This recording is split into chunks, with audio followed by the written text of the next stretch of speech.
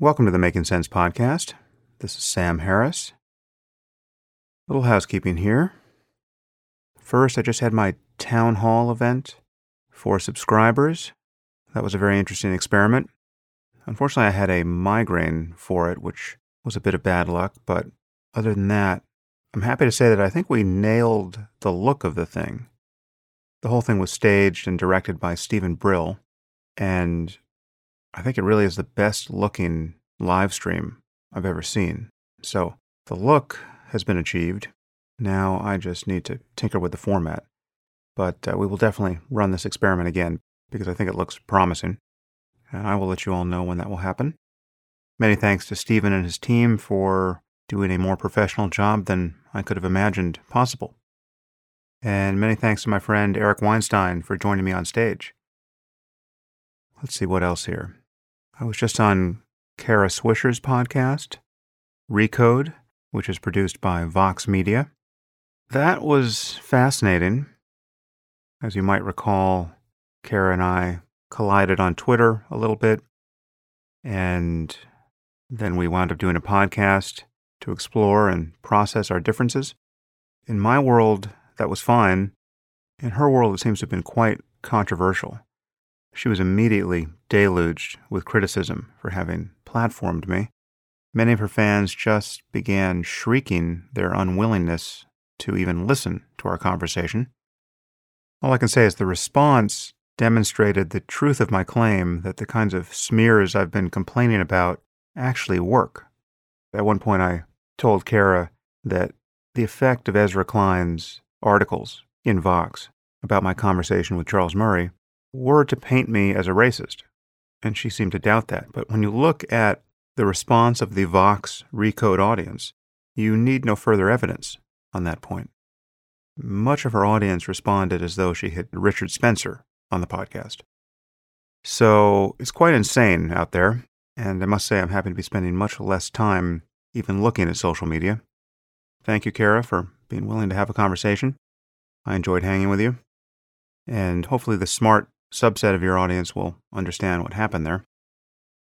I'm very happy to say that my wife, Annika, has her first book for grown-ups coming out. It is called Conscious, A Brief Guide to the Fundamental Mystery of the Mind. And it's coming out early next month. June 4th is the pub date, but it is available for pre-order now on Amazon and elsewhere. And I won't flog it too hard here, but it really is a beautiful analysis of what is so fascinating about the mystery of consciousness. And I must say she has better endorsements on this book than I have ever gotten for any of my books. I'll read you a couple here. Adam Grant says, "Conscious offers the clearest, most compelling explanation I've ever seen of consciousness." Max Tegmark says, "In this gem of a book, Annika Harris tackles consciousness controversies with incisive rigor and clarity, in a style that's accessible and captivating, yet never dumbed down." Adam Frank, the astrophysicist, says, "A remarkably focused, concise, and provocative overview of the problem of mind." Marco Iacoboni, neuroscientist, says, "I have read many, many great books on consciousness in my life as a neuroscientist. Conscious tops them all, hands down. It deals with unsolved questions and dizzying concepts with a graciousness and clarity that leaves the reader deeply satisfied." Anyway, she has many other blurbs here from Sean Carroll and Gavin de Becker, Natalia Holt, Christoph Koch, Tim Urban. Maybe I'll just read the one from Natalia Holt here to close out. Natalia wrote the New York Times bestseller Rise of the Rocket Girls. "Harris holds a mirror up to ourselves, and the reflection she casts is wondrously unfamiliar. In salient prose that intertwines science and philosophy, Harris turns her joyful curiosity on the nature of awareness. Every sentence of this book works upon the next, delving the reader deeper into an exploration of consciousness. While most books that contemplate the mysteries of the universe make one feel small in comparison, Conscious gives the reader an undeniable sense of presence."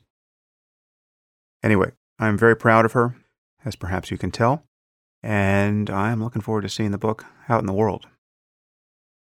What else here?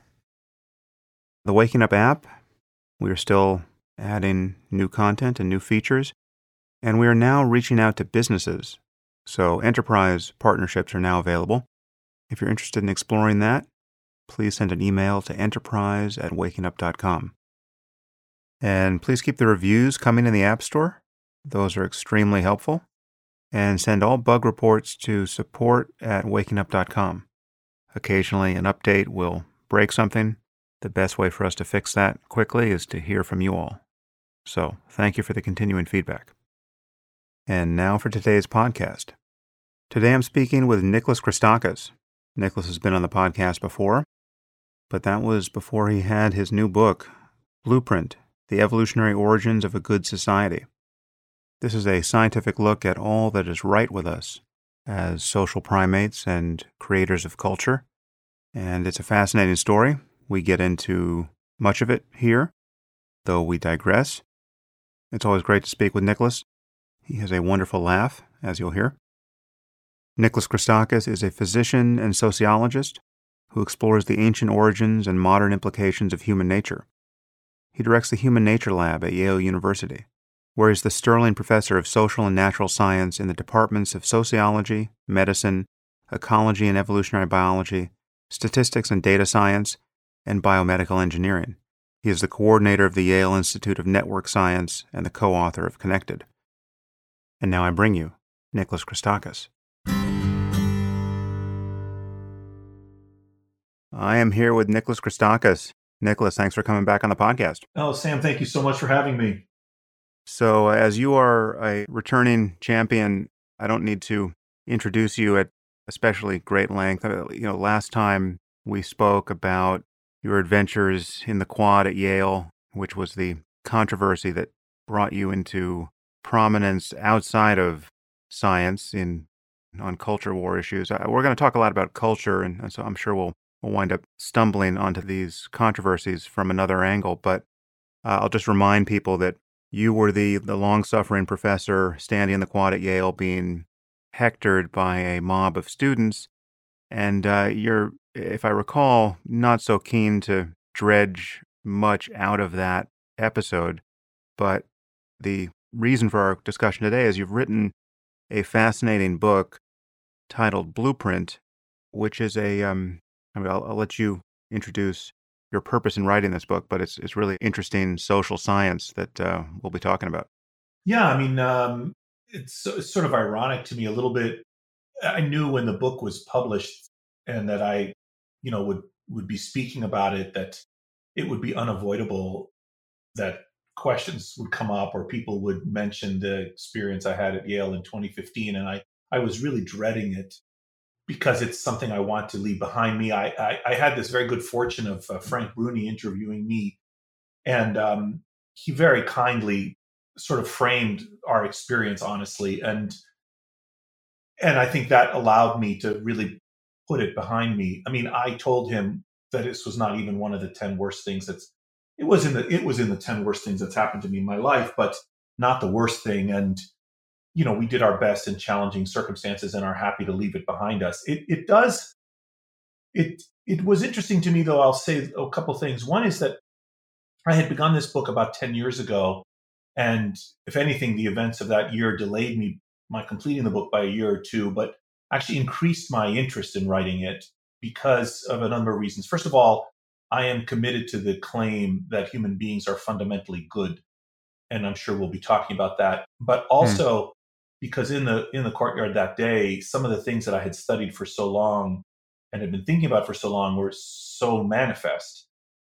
For instance, the way in which people can de-individuate, which is a quality we have evolved for good reasons. That is to say, to suspend our own personal interests in order to advance the interests of a group, to lose our sense of personal identity and sort of fuse with a group. But when carried to an extreme, you get things like mobs and, witch trials and all kinds of other horrors. And the challenge in that type of a circumstance is to cultivate you get the kind of us versus them mentality that Brooks knows shared understanding. And the challenge in that type of a circumstance is to get people to see themselves as individuals, not as members of a group. And I remember in the courtyard that day, as I watched the students de-individuate and suspend their own identity. And I remember thinking to myself, I have to get them to see me as a person, and I have to get them to see that I see them as individuals, not as members of some class of people. And that's why I started asking them to introduce themselves. I said, "Hi, I'm Nicholas. What's your name?" And that was rather deliberate, actually, on my part. I think it's good manners, but it was also rather deliberate. Anyway, so there's some connection, but not a great one between those events and the ideas in the book. Yeah, well, I think there's a lot in the sense that, I mean, you just flagged one where, so much that is good about us, or at least has been necessary to our success in the past, is also bad about us in a modern context, at least potentially so. So, it's pretty hard to see how, in most circumstances, de-individuating is a desirable psychological trait, except, as you point out, it's immensely energizing and canceling of friction. It's a great aid to cooperation. I mean, a mob, if nothing else, is cooperating toward a common purpose. And, so much of the fragmentation of our society, I mean, one could attribute it to some degree to both capacities we have. We have a kind of radical individualism where everyone seems to feel that they need an opinion on everything.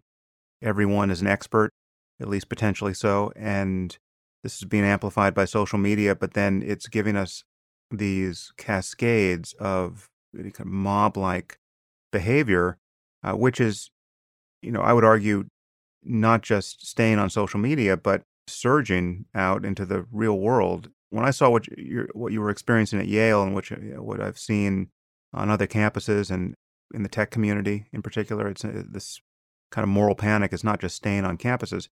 It does seem like an expression, or at least it seems plausible to suspect that this is a real world expression of a phenomenon that's mostly happening on social media. At least it's being energized by what's happening on social media. It's just where are people getting their information and their attitudes and their convictions that, in this case, in the local circumstance you experienced, that Yale is a theater of intolerable oppression. Right. Well, okay. So you've identified like 5 different topics as far as I'm concerned. Good luck with that. Yeah, thanks. Yeah. One of them has to do with a kind of spread of disbelief, not disbelief, the spread of false beliefs, and why people will willingly believe things which are false. Now, I know you've thought a lot about this and talked a lot about it, and that itself is an interesting topic. And actually, paradoxically, the willing embrace of something manifestly false is precisely often how one demonstrates belonging in a group, right? So the belief that in religious beliefs, many religious beliefs have this character where you're called upon to believe things which clearly are not true, and that's a signal that you are a member of this group, and that you have a certain kind of faith, for instance. But you also highlighted a number of other features, one of which I'd like to go back to. Although I do want to now I risk diverting you. A diversion on a diversion, Sam. Yeah. But I really want to flag that point because that's such a good one, and I notice it in other contexts. I mean, so much of the support for Trump that I find impossible to get my mind around, in that people will apparently believe the unbelievable or accept the obvious contempt for truth that comes at great cost. It is a kind of loyalty test. It really is just, it is an in-group signal, which, if you're not in the group, seems totally perverse. Yes, I think that's all right. And I also think there's another thread, we can come to that, and there's another thread that relates to the way in which, the subtitle of the book is The Evolutionary Origins of a Good Society. There's a way in which natural selection has shaped our social interaction style, for example, the structure of our social networks, which I talk about, so as to optimize the flow of useful information. So if you think about it, in the extreme case, you might have a case in which nobody interacts with anybody. That's called a null set in a network. There are no connections. There's no spread of information there. And in the other extreme, you have a fully saturated graph, a set in which everyone is connected to everyone else. That's also not efficient. Too much inputs. So in between, there are myriad possible, extraordinarily large number of possible arrangements of social networks. And it's not a coincidence that natural selection has shaped our pattern of friendship formation in a fashion that, for instance, optimizes our ability to work together and communicate useful and reliable information, which ultimately I would argue is our capacity for culture, which in turn is ultimately our source of wealth, health, and our ability to manifest a kind of social conquest of the earth, as E.O. Wilson says. What makes us such a successful species, able to occupy niches everywhere on the planet, is not our bodies, but our minds, which give us the capacity for culture and give us the capacity to, find water in the desert and invent kayaks in the Arctic. So anyway, that's another topic. But what I'd like to go back, if I might, is to your original question about groupiness and de-individuation. First of all, de-individuation is very valuable if you need a group to take risks, for example, to engage in defense against attacks by other groups. You don't want everybody afraid for their own life, unable or unwilling to band together to mount a defense or to work together to bring down a mastodon, some large game animal. You need some kind of sense of commitment to the group. And it's very clearly the case that that natural selection has shaped us to be able to cooperate with others, and in particular in our species with genetically unrelated individuals. This is one of the key ways in which we differ, for example, from ants and termites and wasps and other eusocial insects, is that we're not clones. We're each different, and it's amazing that we have this capacity for friendship with unrelated individuals, which we'll also come back to. But having said all that very quickly, I'd like to go back to the groupiness. And so here's the thing. Imagine you have a large population. Let's put it in modern terms. Imagine you have the United States, you have Americans. And underneath that large category, you have groups, which could be defined by religion or language or ethnicity or immigrant status or sexuality or whatever, occupation. And then below that, you have individuals, the constituent individuals which make up a society. If we are struggling with tribalism, which we are around the world today, and which incidentally we always has been a challenge. So in the middle level, you have these groups which draw very bright distinctions between us and them, and they grant us a great amount of charity, and them, are seen as the enemy. To be political parties too, by the way. The reason we have this type of us versus them mentality and this desire to form these groups, one of the reasons is to reduce the scale. In other words, in order to cooperate, as I mentioned a bit earlier with that example of the networks, in order to cooperate, it's too challenging to have to cooperate with everybody. So natural selection has equipped us with the capacity to make these distinctions between us and them, in part, many believe, and I agree, to make it possible for us to cooperate. In other words, there's a kind of coevolution, this kind of xenophobia or parochialism or tribalism has co-evolved with our capacity for altruism and kindness and cooperation. So this very thing which gives us trouble is also one of the very things which makes it possible for us to be nice to each other. Because otherwise the challenge would be nice to everybody, which isn't an easy thing to achieve. Well, didn't Samuel Bowles do that game theoretic work? Yeah, Sam Bowles, exactly, and Sergei Gavrilets and Robert Axelrod and many people have done work like that. So in the middle, so one of the tools we have to foster cooperation is and because of the challenge of scale, is to have this type of groupiness. Incidentally, this serves other purposes, but for present purposes, going back to our thing, we got America, we've had groups, we've got individuals. One way to tackle tribalism is to take advantage of some of our evolutionary machinery and step up a level to the level of the whole country and use our capacity to define groups and define the group more broadly, like we are all Americans. And this has always been part of our history. It's in fact part of the American ideal, part of the American project.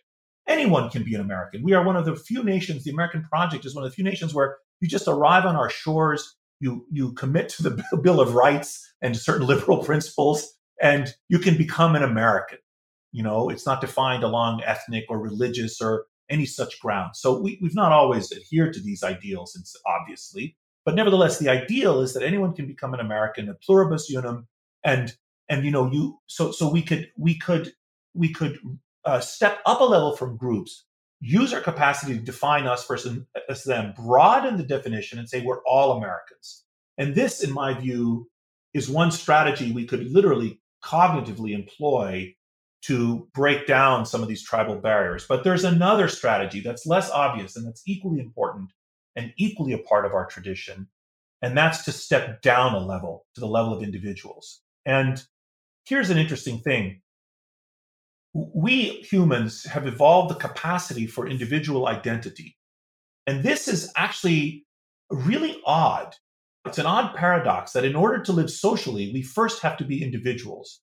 And what do I mean by that? Well, we communicate our individual identity with our faces. Every human face is different than every other human face. And it turns out that this capacity to have individual faces is unusual in the animal kingdom.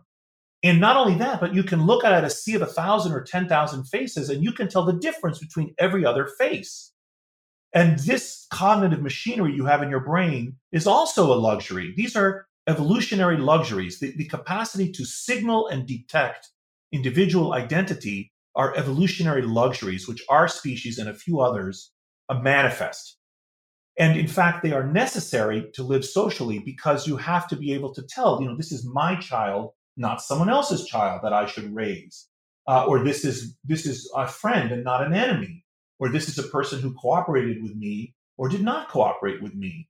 So that in order to live with each other, we have to be able to detect the individual identity of each person. And natural selection has given us this capacity. Incidentally, as a tangent on a tangent, this capacity is also connected to our ability to experience grief, which is another whole topic. Anyway. I'd like to not lose sight of that footnote, but I can say that as someone who is regularly mistaken for Ben Stiller, our capacity to recognize individual faces is not what it might be. Yes, yeah, it's true. And I can tell you, I have my own limitations in this regard, specifically with respect to people's names. Although I'm pretty good with faces, I can tell if I've seen you. I wouldn't mistake you for Ben Stiller, Sam. I don't know if that's a compliment or not, but yes, that is. But anyway, finishing up this part of the point. I mean, that's why I love talking to you. It's like we could go in 10 different directions. But just finishing up this part of the point. So this capacity to see each other as individuals also provides a kind of liberation for the dehumanization of tribalism. We can step down a level. And this has been a part of our tradition too. In fact, this is what Martin Luther King was arguing when he said, he looks forward to a time when people are judged by the content of their character rather than the color of their skin. He's saying we should treat each other as individuals. And he's totally right. And this also effaces tribalism. So tribalism, groupiness, which is a problem in our society today, is a part of our nature. It's depressing, at least to me, this preference of us versus them. Exists for a number of reasons, but we have other tools at our disposal that evolution has equipped us with to cooperate as a collective and avoid some of the downsides of tribalism. Well, that's a fascinating analysis. Actually, I detected in there a point of contact between the two levels that I had never really thought about before, but you were describing a way of escaping tribalism by going up a level and acknowledging that anyone who essentially can come in and share our values is part of our group. So this effaces racism and xenophobia and religious bigotry and at least potentially everything accidental about a person that could keep him out of our group or keep him or her as them can be erased, provided that person buy into certain ideas and certain ethical norms, presumably. But one of those core ideas, one of those norms, one of those political values that we're anchored to is the primacy of the individual, at least for most intents and purposes. I mean, so that individual freedom of speech, freedom of belief, the freedom to be uncoerced and unmolested by one's neighbors, provided what you're doing isn't bringing harm to anyone else. A kind of classically liberal picture of the political landscape. That is one of the core values that so many of us share. It does seem like those two algorithms for escaping tribalism coincide, at least on that point? Well, first of all, I mean, I think you are highlighting. I mean, just to say that the things that the qualities that define the larger group need not be political qualities. I mean, the example you just gave about, and then we were talking about America, you could, in principle, broaden the group. For example, when the Hutus and the Tutsis were slaughtering each other, they could have broadened the group to say, we are Africans, for example, or we are, some other, we're descendants of this original settlers or whatever. I mean, you could, or if you have, you have the Shiites and the Sunnis that are killing each other, they could say, well, wait a minute, we're both Muslim, for example. Yeah. So it doesn't have to be a political affiliation. I was just using our country as an example, Right. but you're right to highlight that in our particular case, one of those founding beliefs that defines this higher order group is paradoxically a kind of commitment to individual, the rights of individuals. And you're also then, I think, alluding to, the well understood challenge of, Popper's The Open Society and Its Enemies. Yeah. This notion that there is a sense in which our tolerance could actually be, and our openness could actually be our undoing. So, which is a whole other topic and a whole other thing to discuss. But we can solve that in 15 minutes. Yeah, exactly. We had left a number of footnotes behind, though. I don't want to lose the point you were making about grief, and then I want to back all the way up and go more systematically through your thesis. But what were you saying about grief and individuation? Well, grief is, so here's the thing about grief, and I talk about grief in the book. I mean, I was a hospice doctor for many years. I took care of people who were dying, I don't know, for 15 years. I was in Chicago and then at Harvard when I was on the faculty there. And I had my own personal experience with grief. My mother was terminally ill when I was a child. She was diagnosed when I was 6, and she died when I was 25. And she was just 47 when she died. And so, I grew up with this. I would suspect, if I had to guess, maybe half your audience or a third of your audience would have had personal experience with grief, had someone they know died. This is less common in the modern world than it used to be, where often children would die. So people would have siblings or offspring that had died. But anyway, anyone who's had the experience of grief knows that it's this extraordinary, particular kind of pain.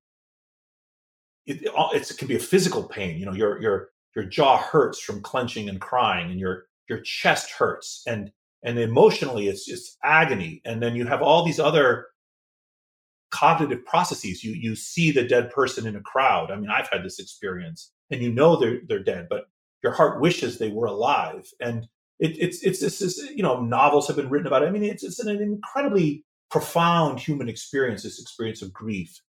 But the thing about grief is that it's unlike any other emotion. It's not sadness, right? It's something different. Like your sadness, I think, is very similar to my sadness.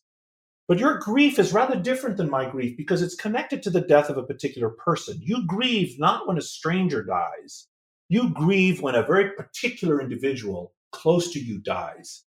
So grief is connected to our individuality. But one of the ironies is that we're not the only animals to feel grief. And certain other animals do. Now, these are particular animals. These are other social mammals that have evolved to live like we do. And I discuss those in the book. This includes, for example, elephants and whales, certain whale species, certain primate species. And there's a deep irony here, which I'll come back to the grief thing in a moment, that actually by examining the ways in which our social lives are similar to these other animals, we can better understand how we are similar to each other.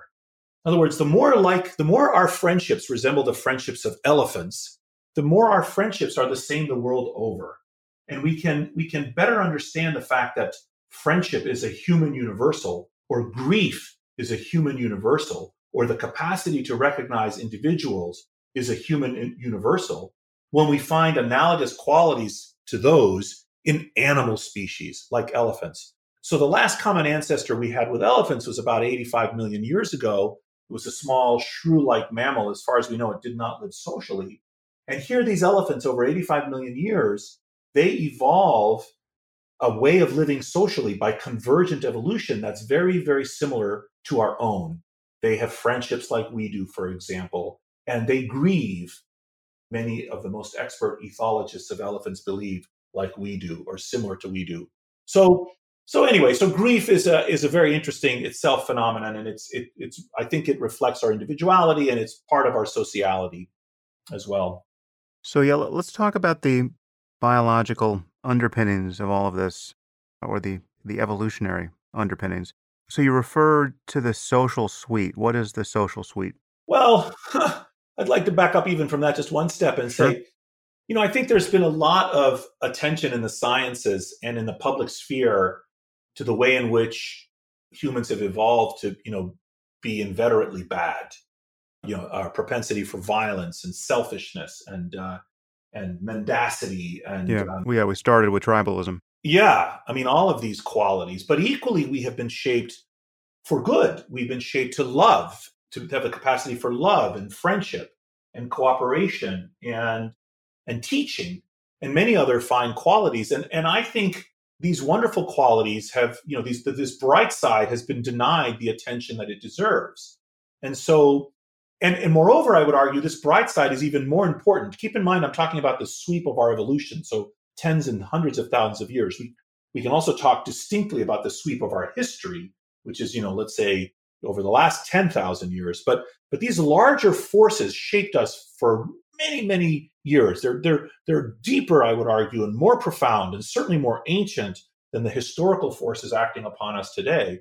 And these forces shaped us for good because if whenever I came near you, you killed me, or you filled me with lies, you gave me useless or false information, or you were otherwise mean to me or violent towards me, I would be better off living as a solitary animal. So the benefits of a connected life must have outweighed the costs. Yeah. And natural selection has acted on our ways of living socially as surely as it has acted on our bodies and on our psychology. So one of the macro arguments of the book is that that our genes and natural selection have shaped not just the structure and function of our bodies, not just the structure and function of our minds, but also the structure and function of our societies. And it has primarily equipped us with, on balance, good qualities. And there are 8 that I highlight in the book, 8 qualities that we are 8 features of this suite of qualities that make it possible for us to live together. And these are, first of all, the capacity to love and to have and recognize individual identity. So this capacity to be individuals and recognize individuals. A love for partners and offspring. We're very unusual as a species in that we don't just mate with each other. We form a sustained and actually sentimental attachment. We love the people we have sex with. We don't always do, but we can and typically do.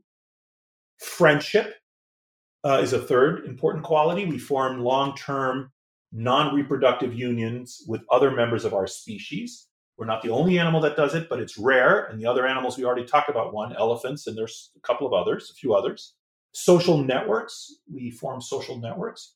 Cooperation, a preference for one's own group or in-group bias that we talked about earlier.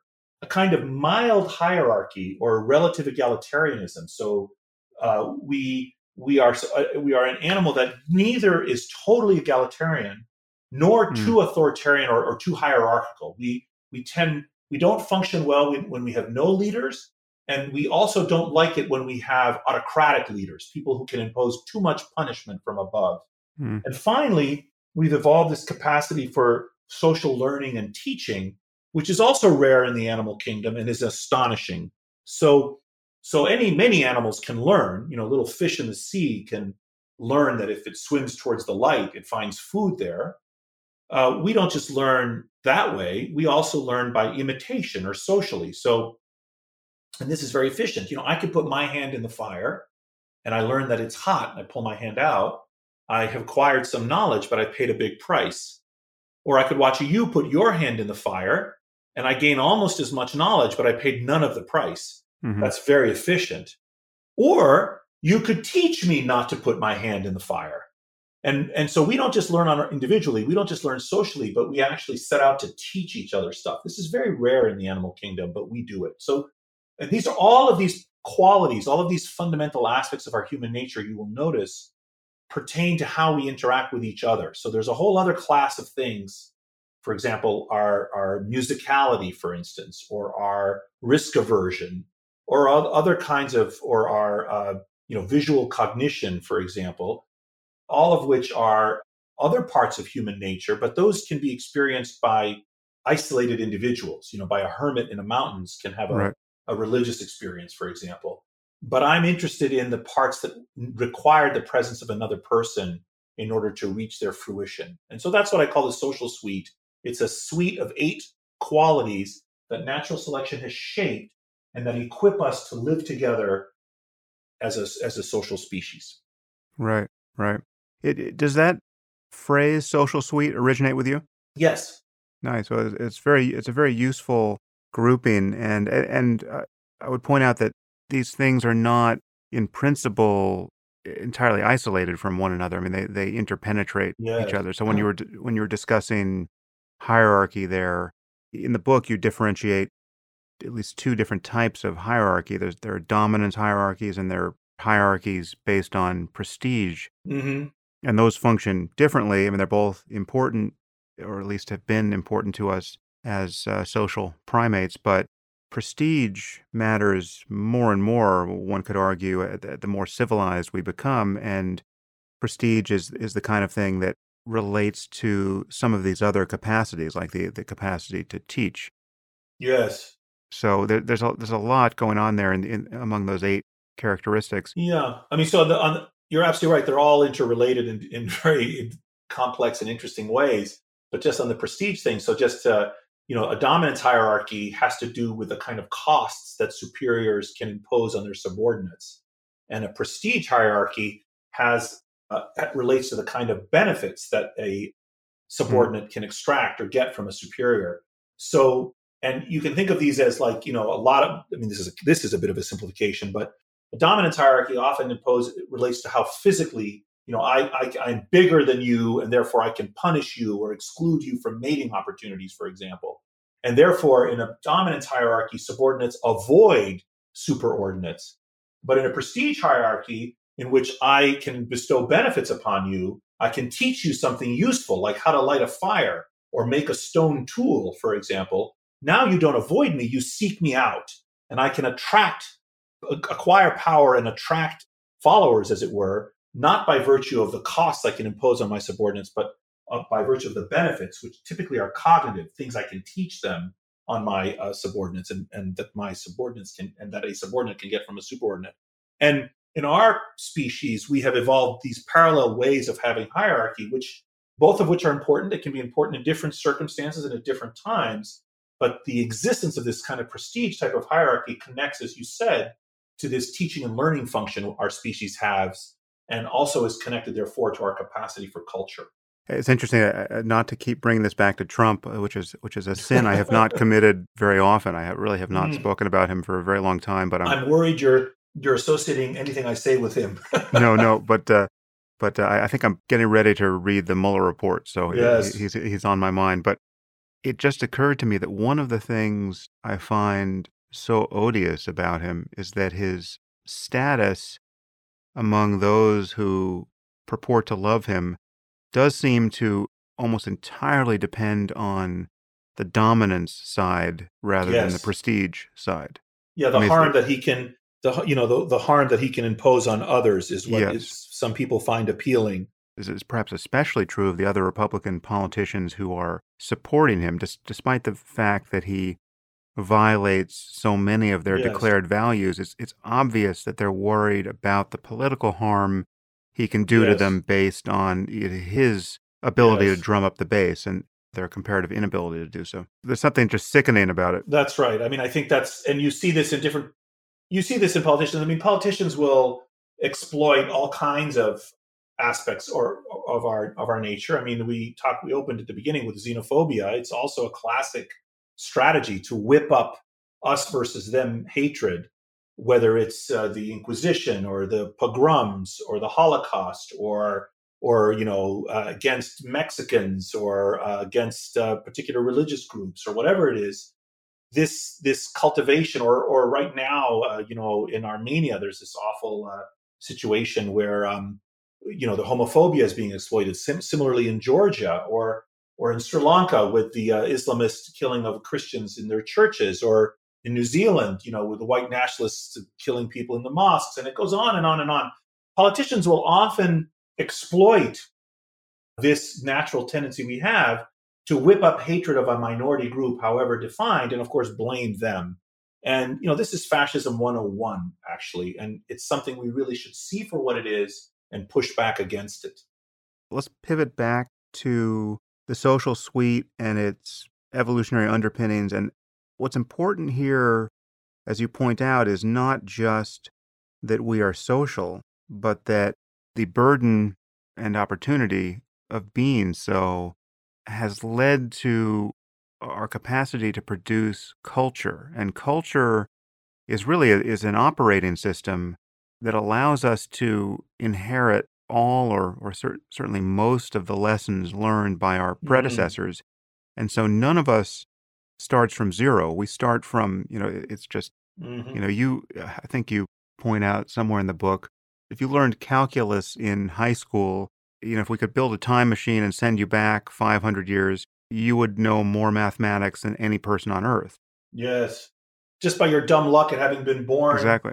Born in this moment when calculus had been invented and by Isaac Newton and sort of polished by others, and the tools for teaching it had been developed by many people. And here you are, you just inherit this. And the same goes with all the roads and all the, cosmology and, all the written languages and all the books and all the libraries and everything that's been invented or discovered by everybody in the past. Our capacity to accumulate that knowledge across time and space, is extraordinary, and it is part of the thing that explains our success as a species. And it's true, I would argue, even with ethical norms, although the progress here is not as linear, but it is sheerly by accident that many of us are born into a culture where tolerance is a norm and where tribalism has been dialed down to significantly, and where civilization, so much of what we consider to be civilization, can be taken for granted until there's some crazy dislocation that reminds us that we're capable of worse. I think we're witnessing in our own time a kind of eruption of anti-science, almost conspiracy thinking around much of what we've been talking about here, was that people don't want to hear that there's a direct connection to our biology when we're talking about culture and how it's constructed and the sort of values which we could hold sacred as a result of it. As you and many others point out, we're not blank slates. We can only use the tools we've inherited. And there's a clear interaction between culture and its evolution and our biology and its evolution. So I wanted to kind of start you off in that direction and see where we go. First of all, I would say I can't imagine a sounder footing for social science than biology. I mean, what other foundation for social science would you properly propose? I suppose you could propose philosophy, sort of abstract principles that are reasoned from some kind of foundational axioms and then built upon by logic, like, geometry. But I think that any good social science must begin with a deep understanding of evolutionary biology. And for example, we've been equipped to be cooperative, to be groupy, to be cultural animals. All the stuff we've been discussing has all existed before we had any history at all. These were things that existed, before nation states, before industry, before patriarchy, before all of this stuff. This is very ancient stuff that biology and our evolution equipped us for. So I think, first of all, on that level, I think it's important to have a foundation. Second, I would say to found social sciences on biology in large measure. And secondly, I would say that there is this set of ideas. Second, I would say that the very capacity we have for culture is itself part of the social suite, as I argued. And I would argue that while culture and history are obviously hugely important, that I actually think that they are a thin veneer over more ancient and more powerful forces. And then one of the metaphors I use is, imagine you're standing on a plain and you see two hills, and one is 300 feet and one is 900 feet, and you become very interested in this huge difference between the two. One is 3 times larger than the other, and what rainfall and erosion and maybe maybe there's some human activity that's reshaping one hill and farming it, for instance, and what causes all these differences in the size of these two hills. And when you step back, you see, oh my goodness, I was stepping on a plateau at 10,000 feet, and these are actually two mountains, one of which is 10,300 feet and one of which is 10,900 feet. And there are these enormous tectonic forces that are actually at the root cause of the size of these mountains. And I think oftentimes when we look around the world and we focus on cultural differences, we're like people on a plateau obsessing about what I would regard as rather small differences. And actually, I think this is rather optimistic, because what I'm essentially saying is that there's more that unites us than that divides us.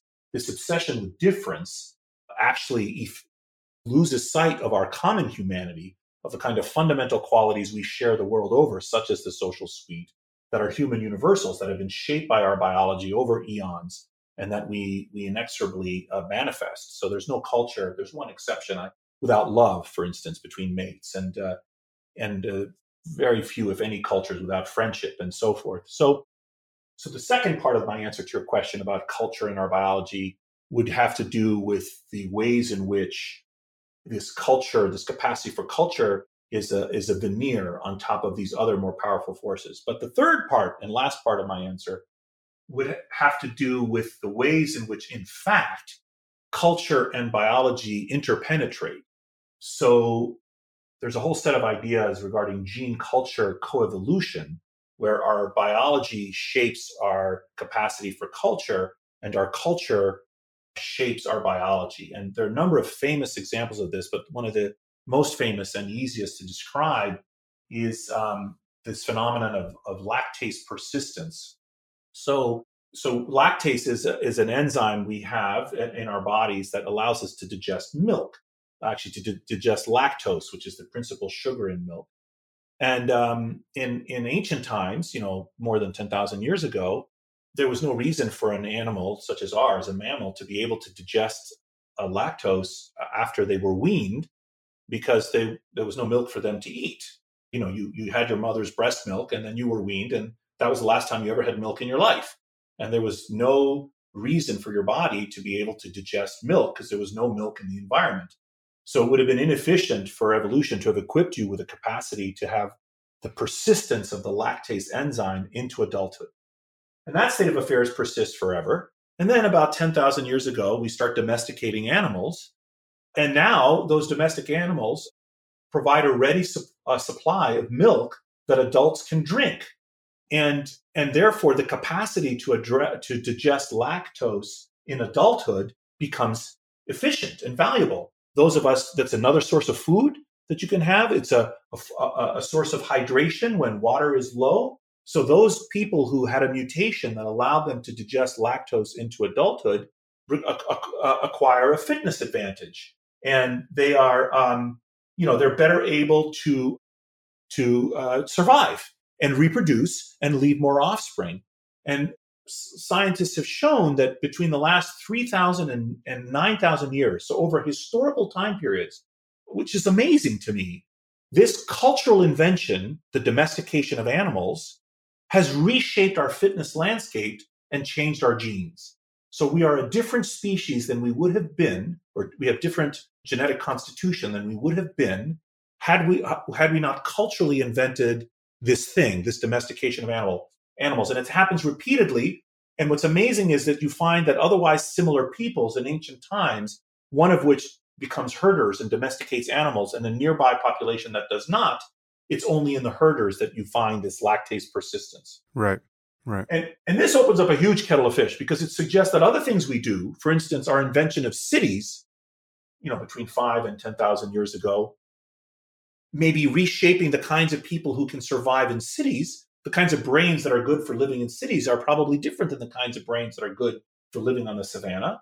And so our invention of cities may be reshaping our genetic trajectory. I'm sure they are. Well, I think you point out there's some immunological evidence that our immune system has evolved because we've grouped together over the course of, again, what's ancient history, but is in evolutionary time just the blink of an eye. We're talking a few thousand years. Yes. And it could even be shorter than that. I mean, there's some sense that even over the last few hundred years, I think people are becoming more myopic in part because of medieval lens grinders. Right. Someone like me would have been eaten by a lion 10,000 years ago, but I can buy glasses and survive quite fine. Well, so that's essentially an opposite trend. I mean, here you're talking about culture immunizing us against the kind of natural selective pressure that we assume our ancestors felt, which is if you don't have good eyes, you're not going to make it. Now we've sort of relaxed the standard of vision because everyone is supported by a culture that provides glasses. Yes. I mean, I think that's exactly right. So I didn't make a statement as to the direction. It's quite possible that qualities that you and I might judge to be good or bad, or that might be objectively good or bad in terms of fitness, would be advantaged by culture. Another provocative example has to do with religion. So, you and I might think that and I would agree, that a better way to organize society is not to reify religious beliefs or religious sects, which, can lead to a lot of evil and has led to a lot of evil in the world. Although I'm quite tolerant of religion and quite sympathetic to spiritual experience myself, frankly. But well, I can eat half of that cake you just baked. Yeah, exactly. But there's no question that religious people around the world are more fecund. So if it is the case that there are some genetic qualities which predispose one to religious beliefs, there's no evidence that the content of your beliefs is guided by your evolution. So there's no gene for being Buddhist or Christian, for example. But there is likely to be a set of genes that relate to your religiosity, your propensity to believe in things unseen. And if in fact that's associated with having more reproduction, then 1,000 years from now we may find a world that's quite religious, actually. So the point is that these cultural qualities that we introduce. I mean, another example in the book, a very recent example, has to do with the so-called sea nomads that live in a part of the Pacific, near New Guinea. They near the Philippines. They are a group of people who took to the sea and are foragers on the sea, and they're the world's champion divers. They can free dive, with basically no equipment, and forage underwater for 5 hours a day. And these individuals have a mutation. It's been recently shown in their spleens, or have a mutation which allows them, when diving, to survive low oxygen situation much longer by basically expressing oxygenated red blood cells from their spleens. So, and these mutations are seen in people of a certain ethnic descent who took to the sea, and not in otherwise similar people who stayed on land. So here again, we have a cultural innovation, the invention of a whole set of seafaring technologies, boats and spears, and a lifestyle and beliefs about living on the ocean. And then those among those people who are better able to survive have more children, and these mutations expand and make it possible for them. So once again, we have an example of culture reshaping our genetic trajectory. And so this was like closing out that part of your question, like the relationship between culture and our biology is very deep and occurs in many kind of phenomenological and practical ways, as we've been discussing. Well, you spun the thinness of culture as good news because we share this underlying biological inheritance with everyone, and culture can only derange us so much. But I feel that many people will look at that topology differently and draw the opposite lesson, that attributing much about us to biology is a grimmer story because they view that as a kind of deterministic picture, a reductionist one, an essentialist one, a somehow paradoxically dehumanizing one, to ascribe much about us to biology. So how do you think about that? Well, I would say I'm understanding of and sympathetic of some of those philosophical debates and critiques of, regarding determinism and essentialism. The argument being, for example, that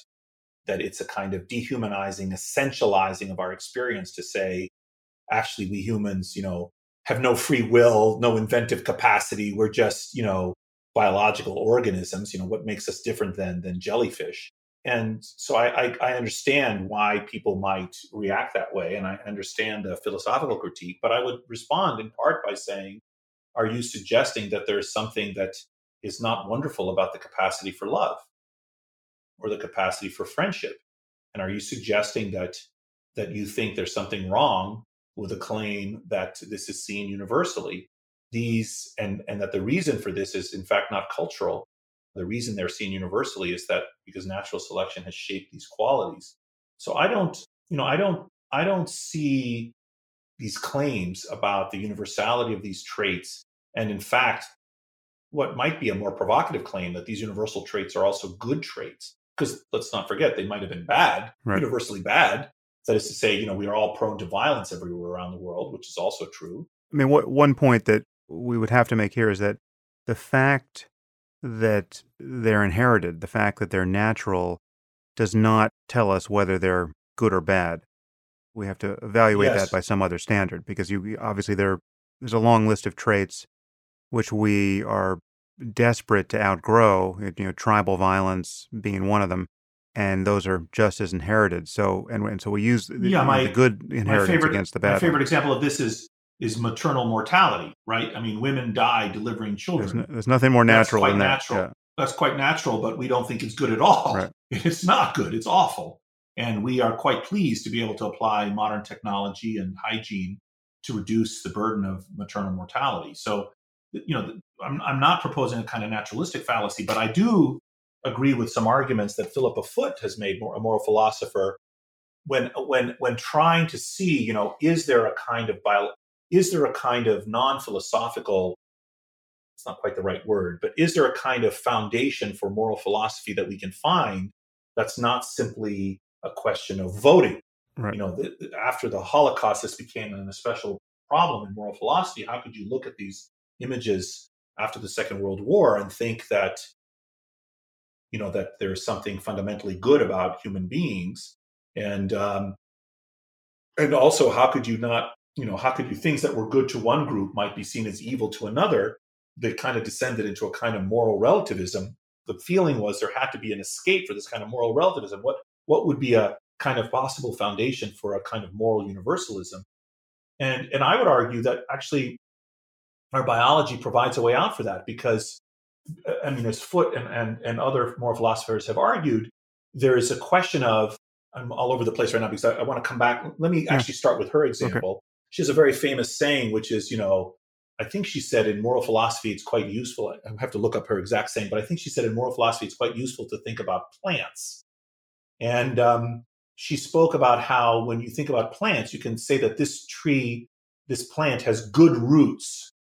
And you could make a claim about the goodness of the roots of the plant, or you would say this is a good clock.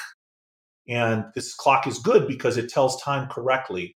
And the essence of a rather subtle and complex argument she makes is that you can judge the goodness of a thing by its fulfillment of its intention, of its role. And by analogy, I would say we can judge the goodness of a society by asking, how is it good for us? How are these roots good for the plant? How are our ways of social living good for us? To what extent do we adhere to our truest nature, as it were? And here I think you see natural selection provides a way out, because it is good for us to love each other. It is good for us to befriend each other, to cooperate with each other, to teach each other.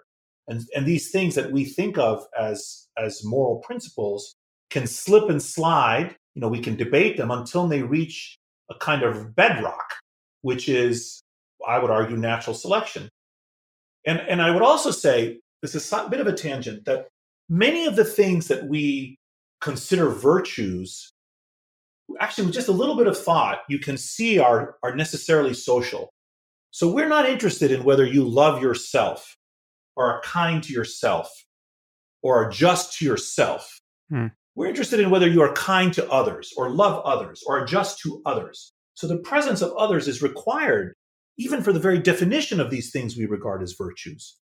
So I would say that it is possible to ground a kind of moral philosophy, not all of moral philosophy, not every principle, and I acknowledge that it's contentious and not easy, but I would say that there are many ways in which a moral philosophy could be could be grounded actually on evolutionary biology. Yeah, I guess I come at that question a little differently. It Yeah. basically it conserves, I think, almost everything you want to say about the connection between biology and morality, and certainly the human behaviors that safeguard it. Cooperation probably being the chief one. But I mean, I think Philippa Foot's example is easily overturned if you say, well, the virtue of a holocaust or the virtue of a final solution is in how efficiently it liquidates the targeted group.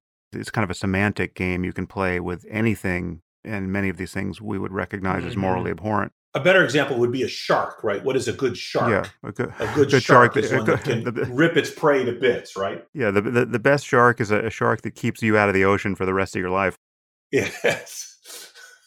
So, I mean, I think that there's no way to get out of asserting some value here that is the noun I put in as a placeholder for ethical bedrock here is well-being, the well-being of not just humans, of conscious Hmm. creatures, ultimately. In my worldview, consciousness is the true carrier of value.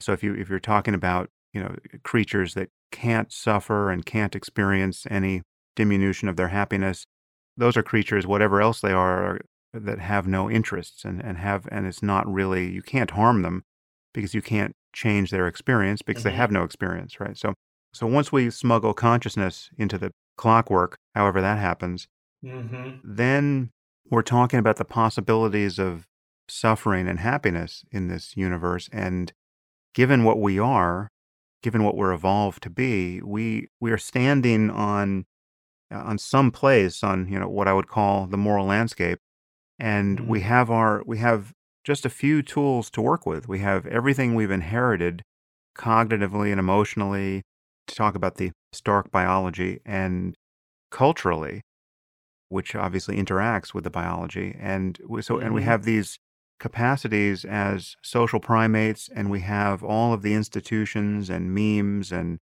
Hmm. ideas that we trade in, and these have very direct effects on us, again, cognitively, emotionally, therefore at the level of the brain. And we are continually doing things, building culture, fighting wars.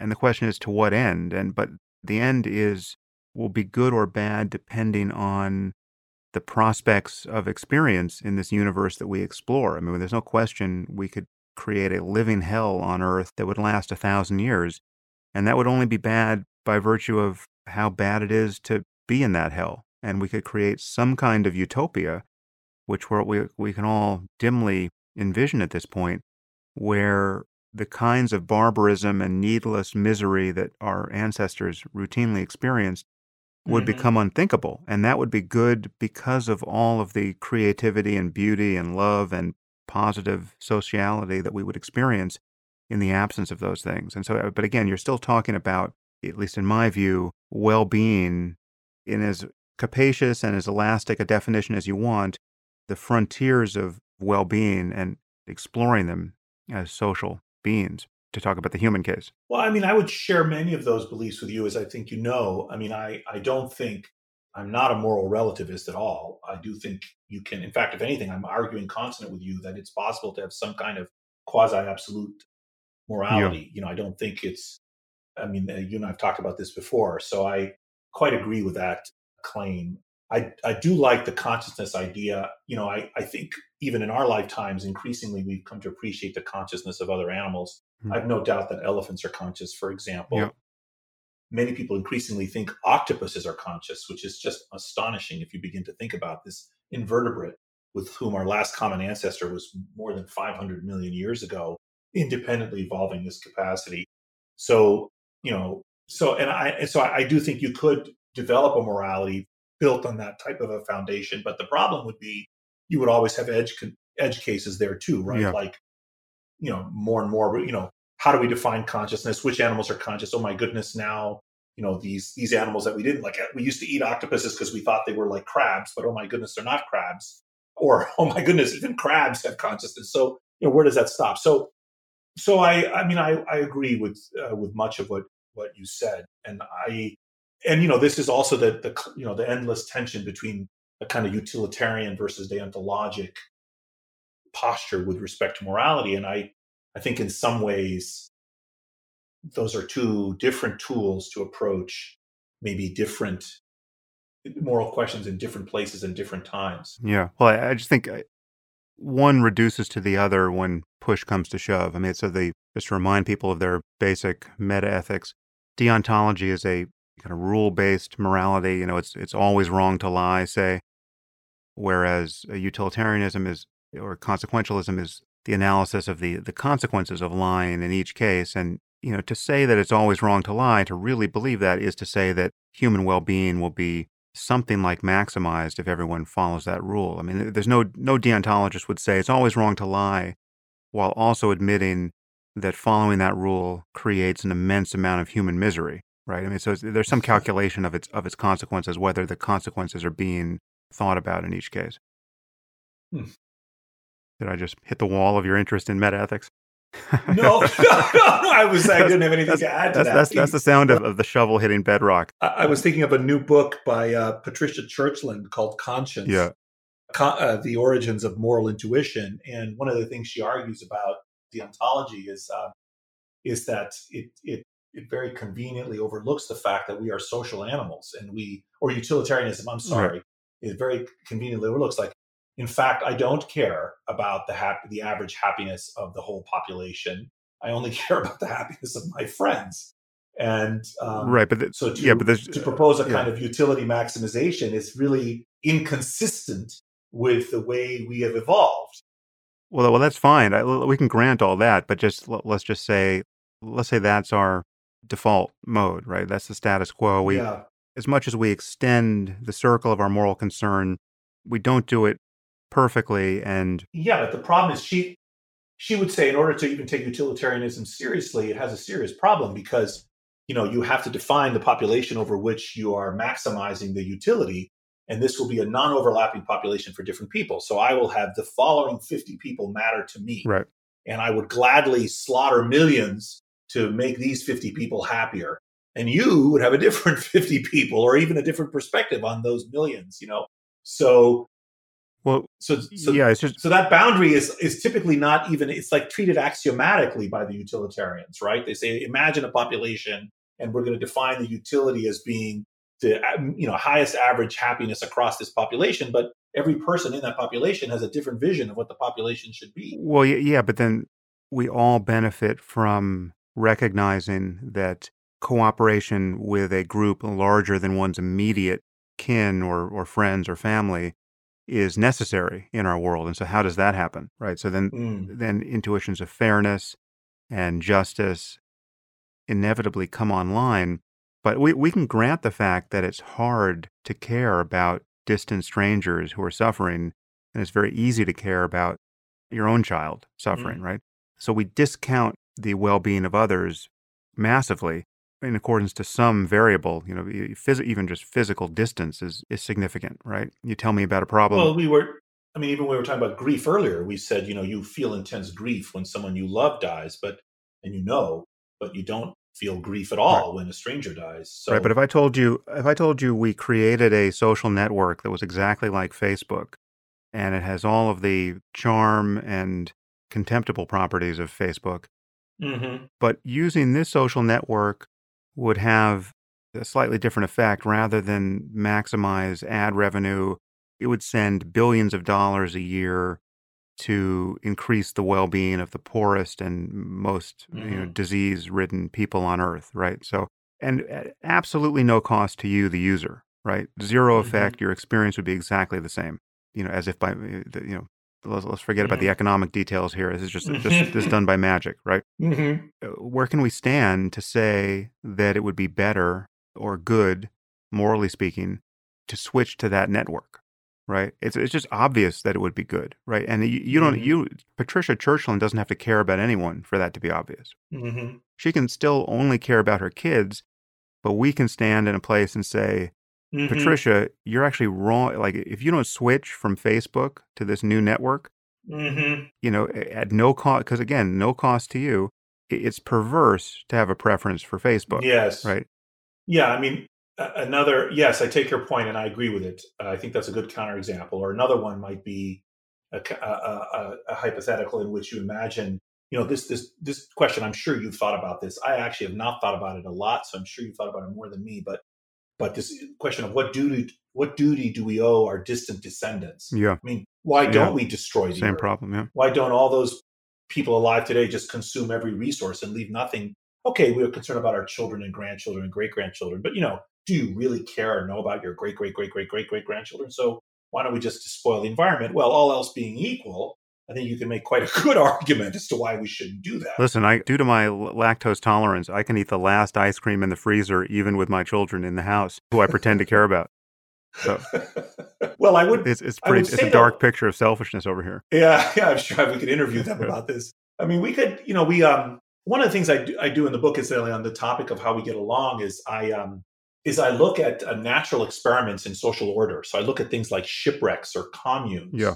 And part of the reason I do that is because if you were really trying to approach this problem scientifically, so like let's say it's the case that, as I've been arguing and as we've been discussing, that there's a kind of way in which there's a natural and good society that natural selection has shaped us to make with these qualities we've been discussing, like love and friendship and so forth.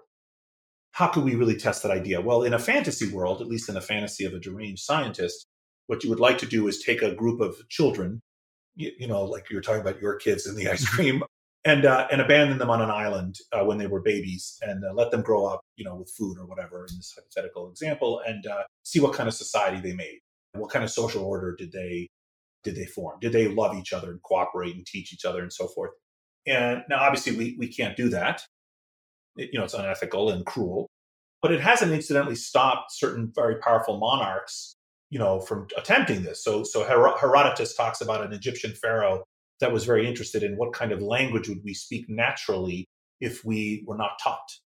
And so this pharaoh took two children and gave them to a mute shepherd up in the mountains to raise, to see what kind of language these children would speak. He wanted to see this pharaoh had a scientific interest, which was what was this ancient language. And there have been some kings and emperors, in the last 1,000 years that have attempted similar kinds of topics. For example, there was one king, I forgot his name, that wondered, what was the language of Adam and Eve? And so he thought, I'll do the same, I'll do this experiment. So this has been called the forbidden experiment. So the experiment I would like to do is, in fact, a forbidden experiment, to try to see what kind of social order would humans make if subjected to this. So we can't do that, but there are certain potential proxies.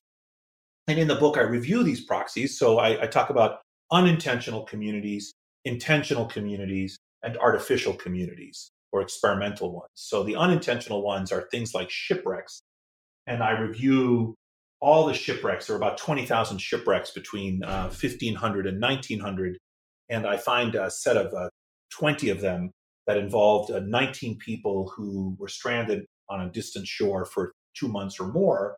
And the question is, how do these stranded people organize themselves socially? And what can we learn about a good social order from these experiments? Yeah. And those are fascinating, both in how they go wrong and how they go right.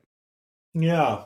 Yeah, there's lots that can be learned actually from those. And actually, this also speaks to things like our colonization of space. We can learn from these examples what would be the optimal arrangement of a crew or of a first Martian colony, for example. I would argue that any kind of social order that we would try to engineer must respect the social suite, must respect these kind of qualities that we're discussing, and we can learn. I mean, I also look at the Mutiny of the Bounty and the Pitcairn Island. I look at the Polynesian expansion, where these because of their cultural innovation, the ancestral Polynesians settled the Pacific, which is just an astonishing feat. I mean, these people would build canoes and navigation techniques that allowed them to navigate thousands of miles over the open ocean and fill the Pacific. So those are a whole bunch of examples that are very instructive. And then I look at examples like communes, from the 1970s, or kibbutzes, or 19th century communitarian movements in the United States, like Brook Farm or the Shakers.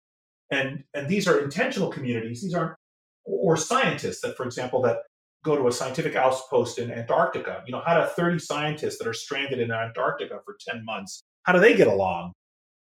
And what's the optimal order for them? And these are a little bit different because they're not quite the ideal experiment because, these are groups of people who self-assemble and decide to go out.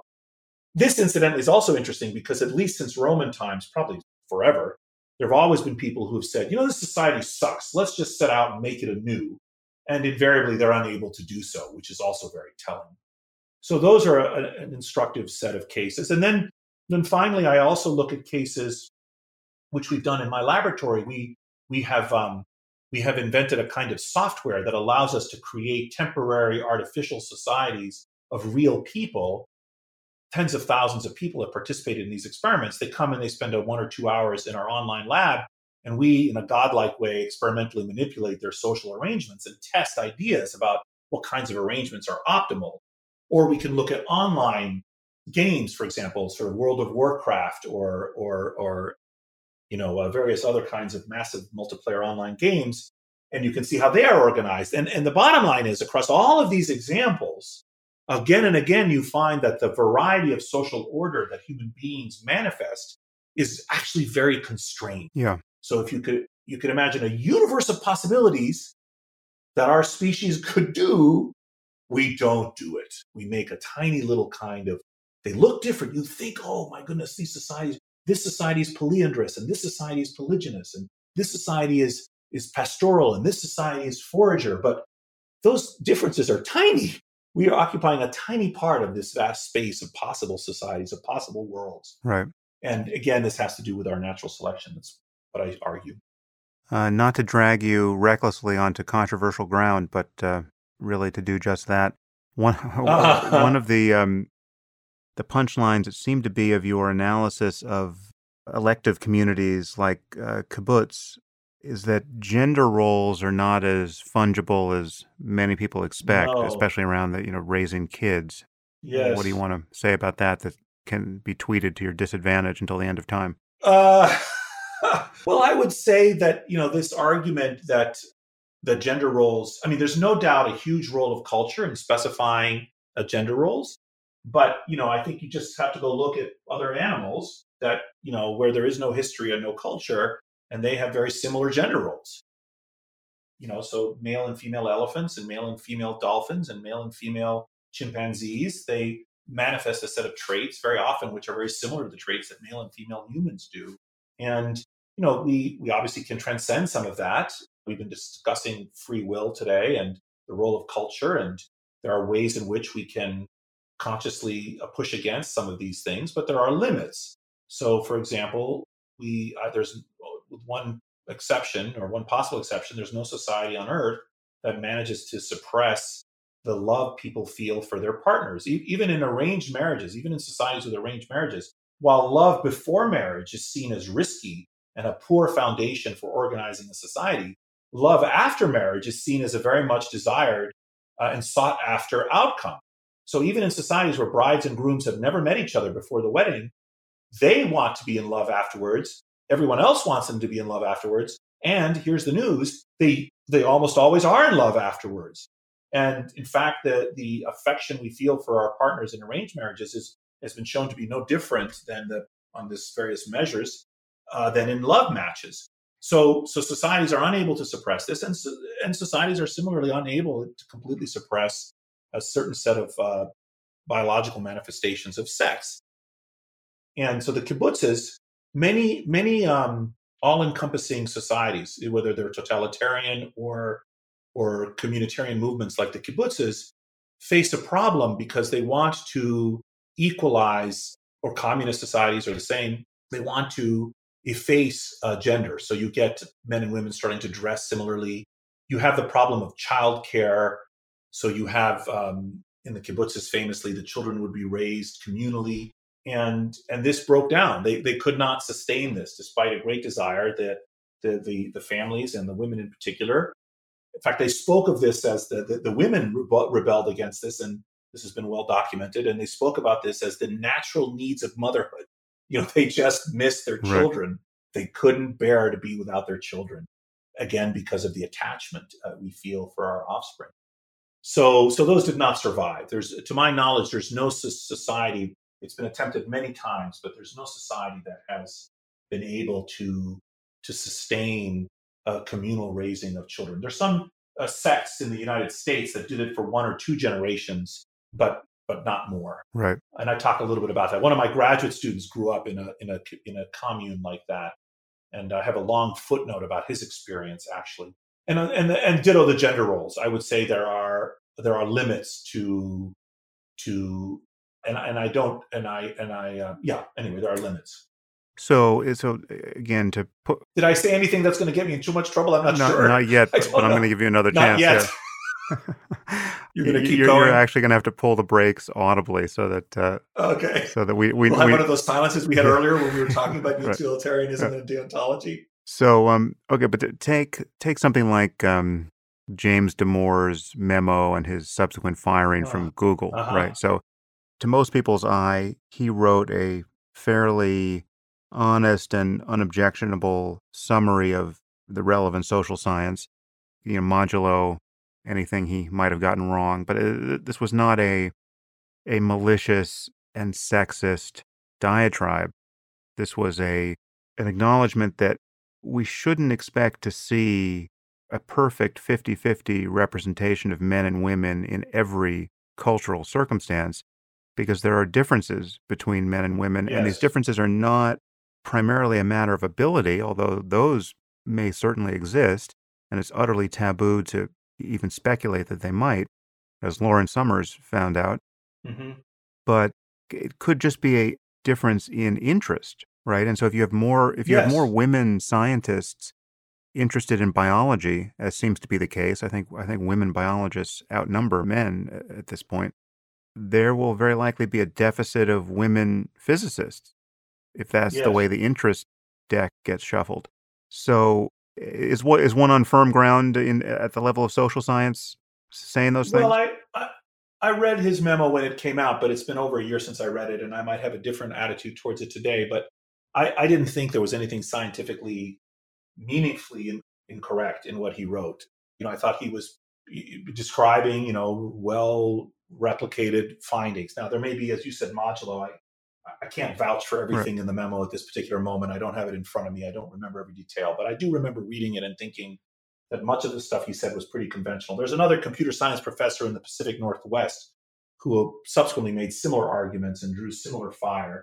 So on the one hand, I think there are a variety of gender differences which are inherent and which are innate. How they manifest themselves in modernity is an interesting question. In a world in which we do have the computer science exists as a field, but it's also the case that there are cultural factors, and I think we can honestly, I don't think we need to set up a false dichotomy between these things. So, for example, one of my favorite examples about this is not the example you brought up, biology, or I think the best example is psychology, but it's astrophysics. Astrophysics, I think, has 50-50 almost men and women. And it's fascinating to me. Why is that? And there's a set of arguments. It's very hard to be an astrophysicist. I wish I could be an astrophysicist.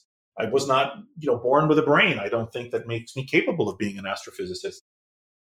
But it's about 50-50. And I think the argument is, in essence, that it was a founder effect, that as you sort of pass specificity early on in the history of astrophysics, some women were able to get a foothold, and this created a slightly different environment in which subsequent generations of women could thrive. And I think this is a great thing. I think any field, and I'm sure every sensible person would agree. I can't imagine anyone. I suppose there would be some very conservative, or I suppose maybe in certain parts of the Islamic world, for example, or Orthodox Judaism, there would be like a strong commitment to the exclusion of women from certain fields. But I think most sensible people would say that it's better for the society if opportunities are available to everybody. And so it's worse for us if there are brilliant female astrophysicists and we have a sexist policy that prevents them from becoming astrophysicists. We're all harmed by that. The women are harmed, but the rest of us are harmed too, because we're denied the opportunity to have this really talented person practice her God-given talents, her profession. So, and the same applies across any social axis. Right. So I would be, and I'm sure every sensible person, I hope, would agree with this claim. What's interesting, though, about this topic is that, and there's been a spate of literature about this that's just come out in the last few years, is that ironically we find greater levels of gender difference in occupational assortment in more equal Yeah. societies. So you find that in Scandinavian countries, which nobody would accuse of being sexist, so you go to Albania and you find 50-50 Right. men and Yeah. women are doctors and engineers. At the point of a let's say. gun. Yeah. Right.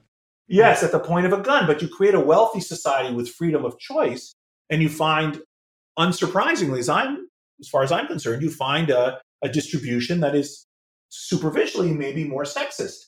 But it's not. It's people exercising their free choice. And I actually would like to have a society organized in that way. Yeah. We have to acknowledge that, I mean, we're having this conversation, that the fact that that we feel we're walking on eggshells at all here is symptomatic of the larger Yeah. cultural moment, which is we're in the midst of a kind of moral panic on the left Yes. that has made the frank acknowledgement of any of these points taboo. Yeah, to claim that there's a biology of gender is seen as, but it's just, I mean, it's just idiocy to reject that, honestly. I mean, they're just the abundance of evidence is just so overwhelming. It's a kind of, you know, how can the left accuse the right of being climate science deniers Yeah. and then turn around the next moment and say there's no biological evidence for gender? It's ridiculous. Yeah.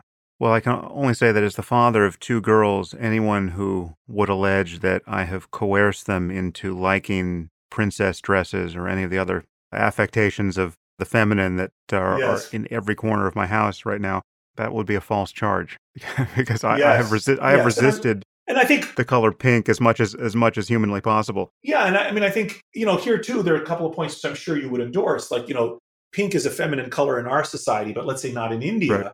And so, you know, that's arbitrary, these definitions. But what is interesting, and we also wouldn't want a society in which a girl that was interested in, you know, not interested in pink or dolls or whatever, she should be allowed to express herself. I mean, I think everyone would endorse these principles, every sensible person. Yeah. But in fact, and this is actually also in my book, when you look at the play of children, even in forager societies, which don't have modernity, it's very gendered.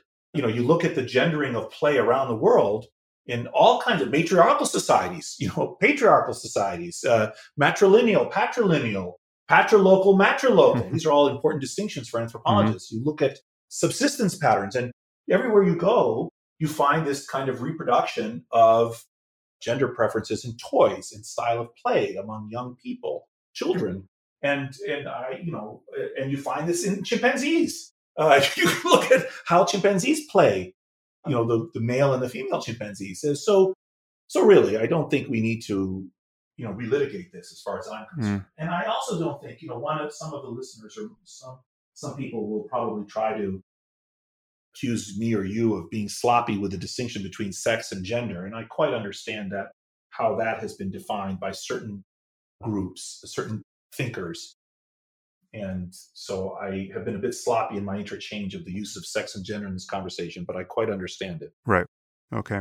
Well, let's leave that fine print as a bulwark, however ineffectual, against the misuse of this conversation.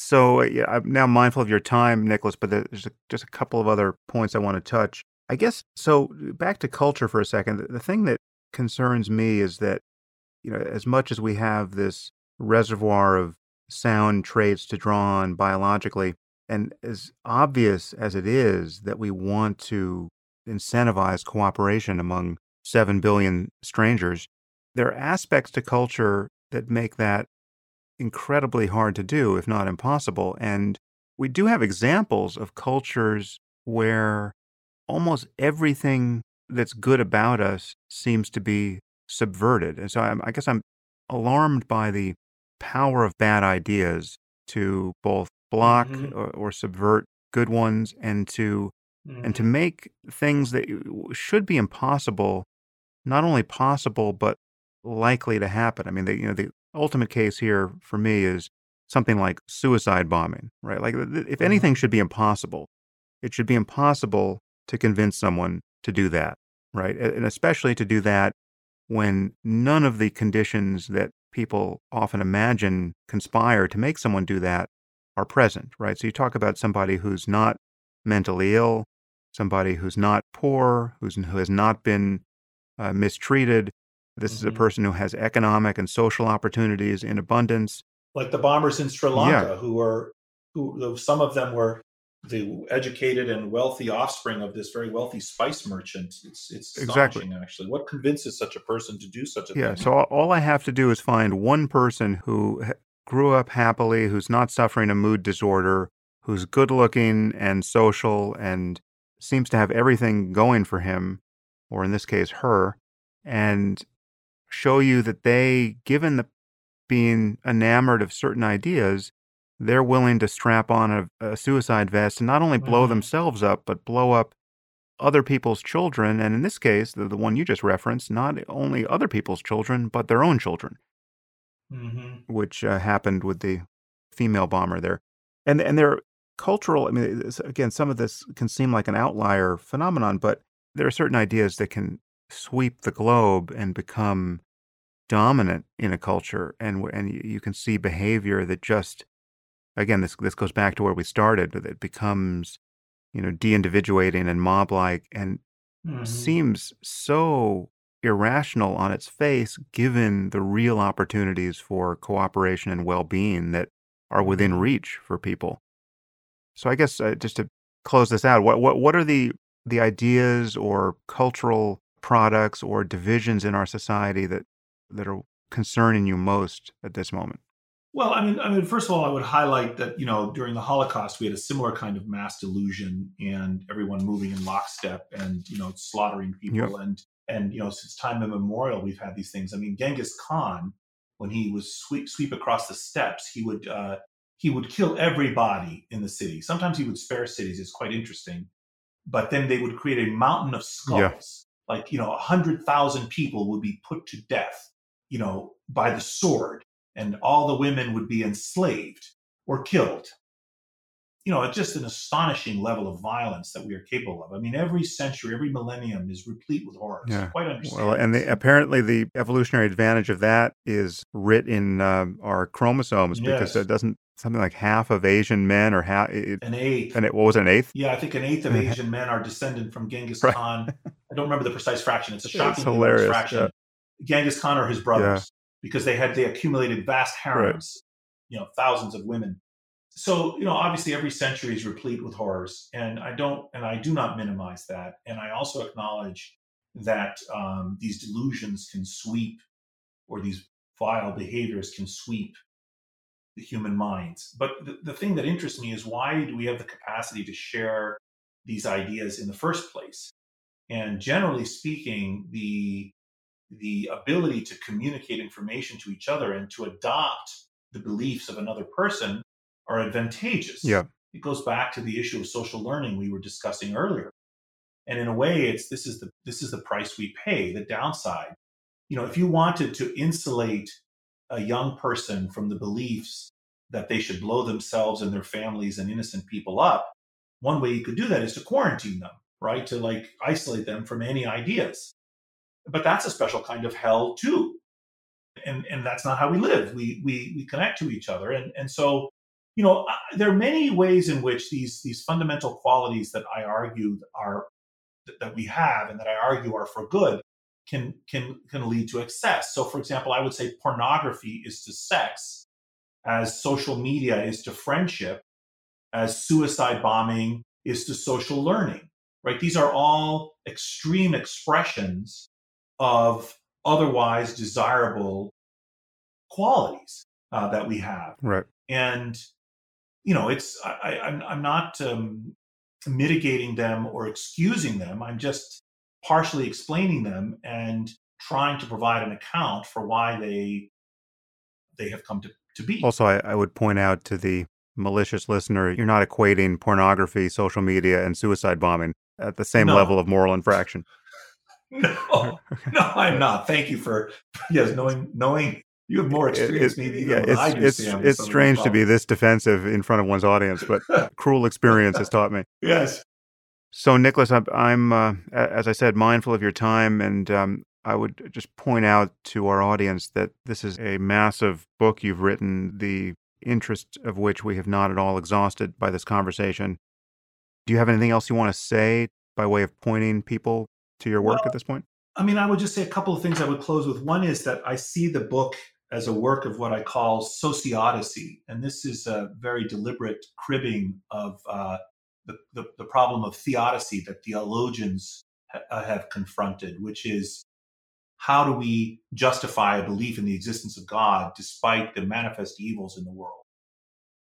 So I see my book as a work of sociodicy, which is how do we justify the existence of society despite the evils we see in the world? Despite, for example, the suicide bombing example that you just gave, how can we come to see us as fundamentally good and as social and as society fundamentally good? It's the vindication of our confidence in the virtue of society, despite its numerous failures, so obvious to anyone. And I would argue this is not just idle optimism. In fact, I would even invoke something which I suspect you would agree with, which is a kind of Japanese philosophy and aesthetic of wabi-sabi, or a kind of flawed beauty. So, Western standards of beauty often involve symmetry and perfection, but there's a branch of Japanese aesthetics that sees imperfect pots or imperfect pottery or crooked bonsai trees, or any one of us who's looked at a cobblestone street and seen the beauty in that.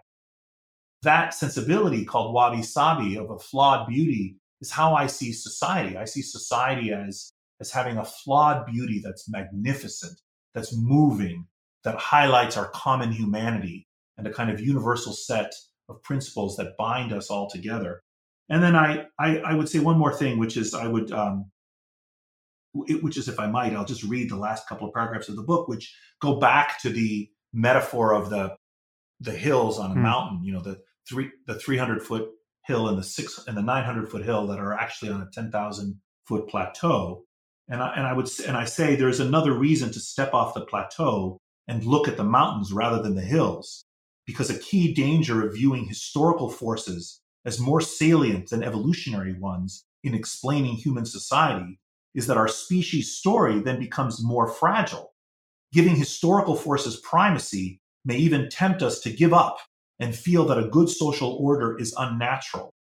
But I argue the good things we see around us are part of what make us human in the first place. And I furthermore conclude with what I think is maybe a political point even, which is we should be humble in the face of temptations to engineer society in opposition to our instincts.